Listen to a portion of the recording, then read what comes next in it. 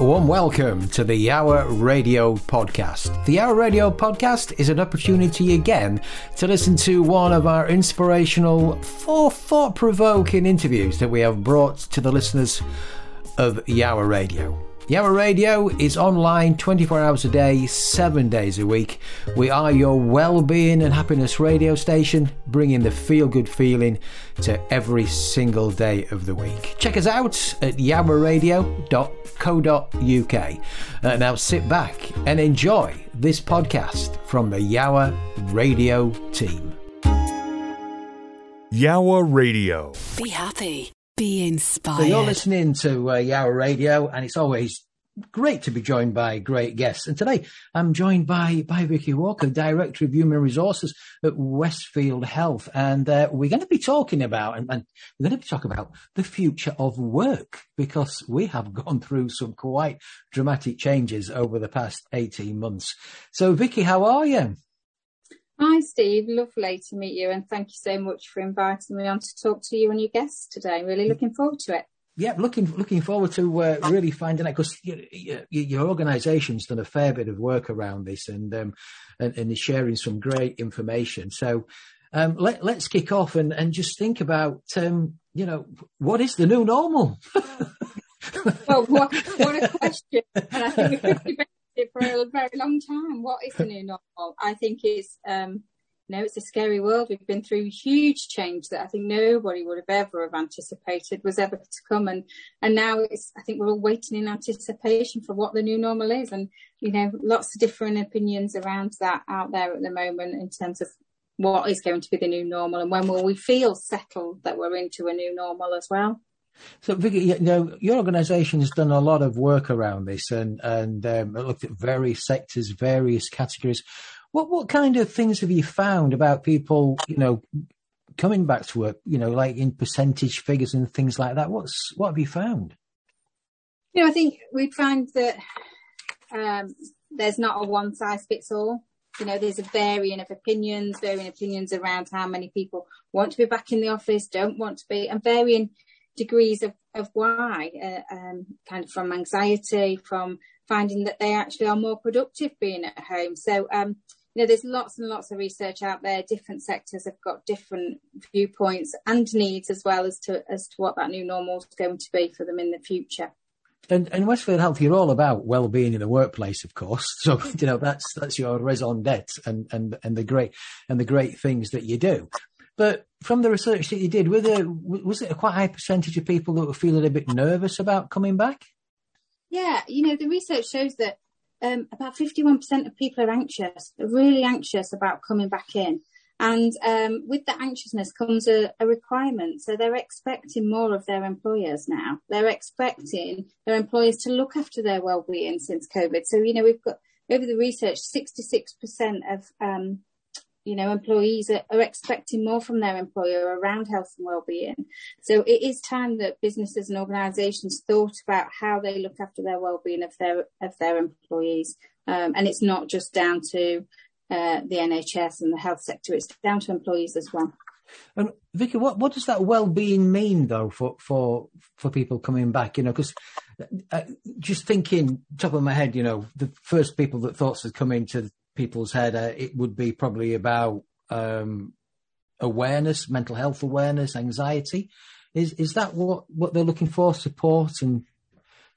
Yeah, I think you can generally say they're looking for support, but I think the biggest thing is for people in organisations to ask their staff, ask them, because we make lots of assumptions. Oh, it must be about mental health. Oh, it must be because they're anxious about COVID. But actually, we don't know unless we take time to talk to your people. So I find within our organisation, it's really important, and we've spent lots of time just talking.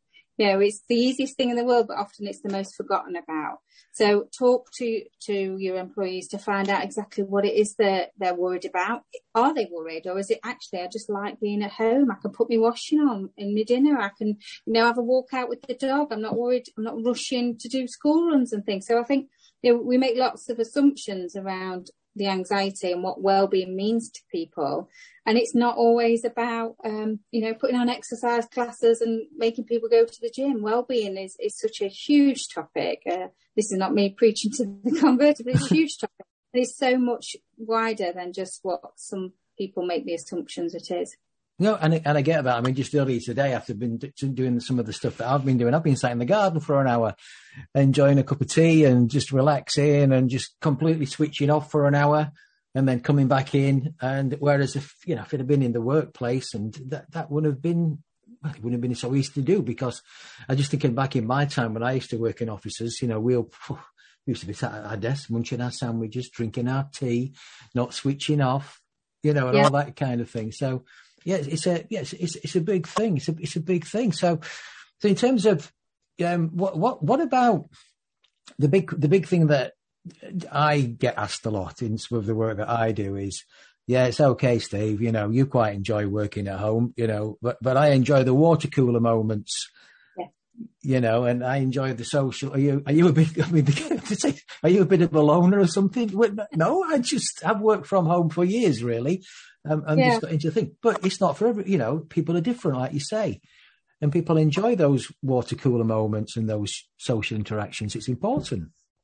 I think it is important. It's definitely important for company culture as well as, people's individual well-being. We're human, we like human interaction as much as we might have a miserable day. We don't want to talk to anybody. We feed off that human interaction around, whether that's family, friends, colleagues. So I think that's important that we don't lose sight of that. But it's how we generate opportunities for that, whether you continue having a full working from home scenario. We said in the early days of COVID, quizzes and socials. Well, maintain that. Don't think, we've ticked that box, so everyone's all right now, they're happy. I think those things are really important to maintain if you're going to remain a whole workforce remaining from home. I think if not, and you're bringing people back to work, accept that when they are in the office, even if it's that one day a week, they will be less productive, but that's okay, because we need what the vibe of is the water cooler moments, the chats, the conversations, and that in turn is good for people's mental health and well-being. So it's understanding you might have to trade off a little bit of this, but you get so much more back by allowing people to have that human interaction with each other. Vicky, and it's interesting what you say as well about the productivity, because again, I can remember early days, I'm talking to some business people and it's, I'm a bit dodgy about my staff working from home. They'll not be doing anything.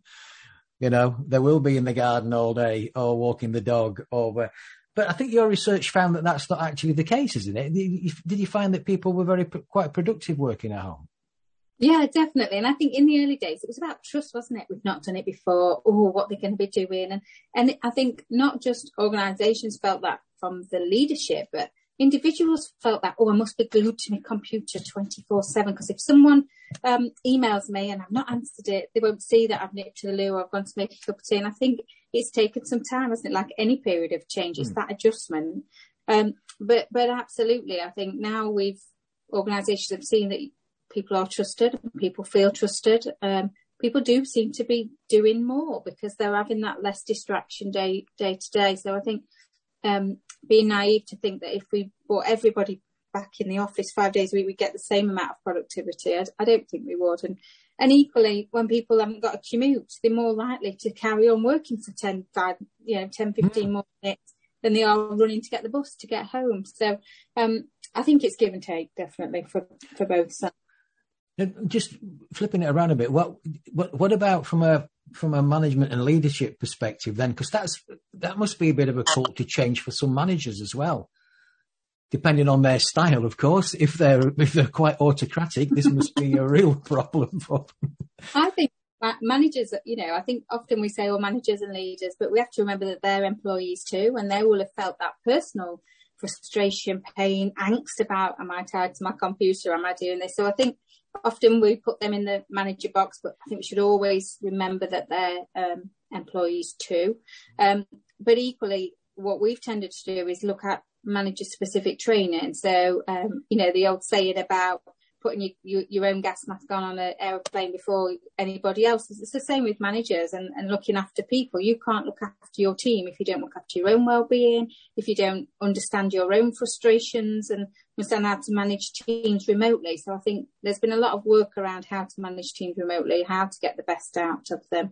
And I think now people have come through the other side, and it's maybe a little bit more anxious now with how do I manage a team that might be in the office and at home? How do I manage this hybrid way of working? So it's then taking the managers and leaders on a journey of support and to how you get the best out of people when you might have some in the office, some at home, and recognising that they're individuals at the same time. So I say, a lot of that comes down into communication and having these chats with people, and and not, I'm just thinking, not necessarily like I'm thinking of some like chats in the past in businesses where it's quite formal. This can be quite a relaxed atmosphere to have a chat about this. Doesn't need to be like the headmaster's study, like come on in and say like, so what do you want, Steve? Do you want 2 days at home, 3 days in the office? It doesn't have to be that, does it? No, and I think, the more relaxed you are as managers and leaders and your organisation, the more truth you'll get from your employees. And I think, having those conversations about saying what you experience and what you feel. So bringing that, again, human element and talking regularly about it. Because I think we're naive to think we'll have some seasonal changes with how people want to work. It's cold, it's icy, you don't want to be getting up to do your commute to drive in the office, but in the summer you might feel like you might want to wander in the office because there's a nice park nearby. So I think we're naive to think there won't be seasonality changes with that. And I think continuing talking to your employees and your staff is really important to maintain that open communication where there's sort of no judgment. And I think managers and leaders need to lead by example and say, I like it at home to do this, and I like it in the office to do that, and this is what's important for me and my well-being. And sharing some stories, equally like sharing that, you put your washing on and that's okay, and you've gone out for a walk. We do a lot of walking meetings, so well-being doesn't have to be expensive. I think well-being in an organisation is about how you lead. So we do a lot of walking meetings. I say, come on, get away from your screen, go and have a walk, get on the old-fashioned phone calls. Don't be glued to Zoom, Yes. Don't be glued to Zoom. Think it's okay to go and get outside and have a walk and talk. Or, we do some step challenges in team meetings. So we stand up, put a bit of music on. It's just a bit of fun. And it's getting people moving a little bit more. Yeah, I think that, the whole workplace environment, I think it's a massive shift. And it's whether, organizations culturally are ready for that shift. And what you're talking about is helping the information you've got in this report to help them have a look at that. We're not, we were talking before we came on there. We're not saying, hey, you're the expert in this field. In your organisation, you'll have challenges like anybody else has challenges. We all have them, but the information in the report that you've got is absolutely valuable. Absolutely. Yeah. It is key, and I think we aren't immune to any of the difficulties that any other organisation has. And I can sit there as the director of HR, knowing that sometimes it's difficult to persuade leaders to do this, that, and the other. And I have the same challenges. We're not immune to that, and we're by no means perfect. But what the report does help, and what the information on the website does help, is give you a bit of an idea of some of the really easy, quick things you can do, how to influence some of your stakeholders in your organisations to get wellbeing on the agenda. We're not perfect by no means at all. Vicky, what one thing that just came to my mind there as you're talking, what about the situation that I'm just thinking of a scenario, you've got two people and the one says, well, why are you letting them work at home 2 days a week, but you're not letting me work at home 2 days a week? Just have things like that crop up. Yeah, and I think, again, it's about the communication, because some job roles won't allow you to work from home, all week, all day, every day. Some job roles need that presence in an office or in a working environment. So it's then having that really, and I don't want it to sound patronising, but adult-to-adult conversation that says, well, your job role doesn't allow that. And if they felt it did, then let's talk about it. Tell me when and where we could do that. And is there an opportunity for any degree of flexibility? But I think, having those open and honest conversations that say we do different jobs. We might all work for the same organisation, but we do different roles within an organisation, and sometimes that can limit what you can and what you can't do. But equally, I don't think it should be a complete shut the door. You can't do anything. Like, flexibility and wellbeing is not for you. I absolutely disagree with that. You just took me back to my counselling days then with parent, adult, child mode then. Wow, God, I went back there. Yeah. Often you can do that parent-child, but that's not where we want to be, you know. No. We're in a corporate environment, talk to people. Yeah, adult to adult. That's when things happen. That's when it's productive, when it's adult to adult, not parent to child or child to parent. Yeah. Yeah, wow. So look, there's lots of things in this report. How can people get a copy of it? Yeah, I mean, it's all available on our website, on westfieldhealth.com.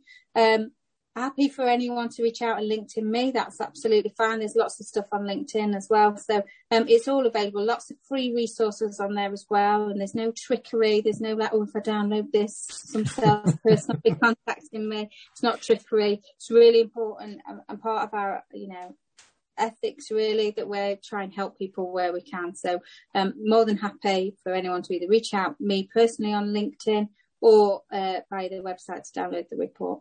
Cool. Well, we'll share this on our Yowa Radio LinkedIn page as well with a link to the report. That would be awesome. And and if people want to get in touch with you, they can email you directly, I guess.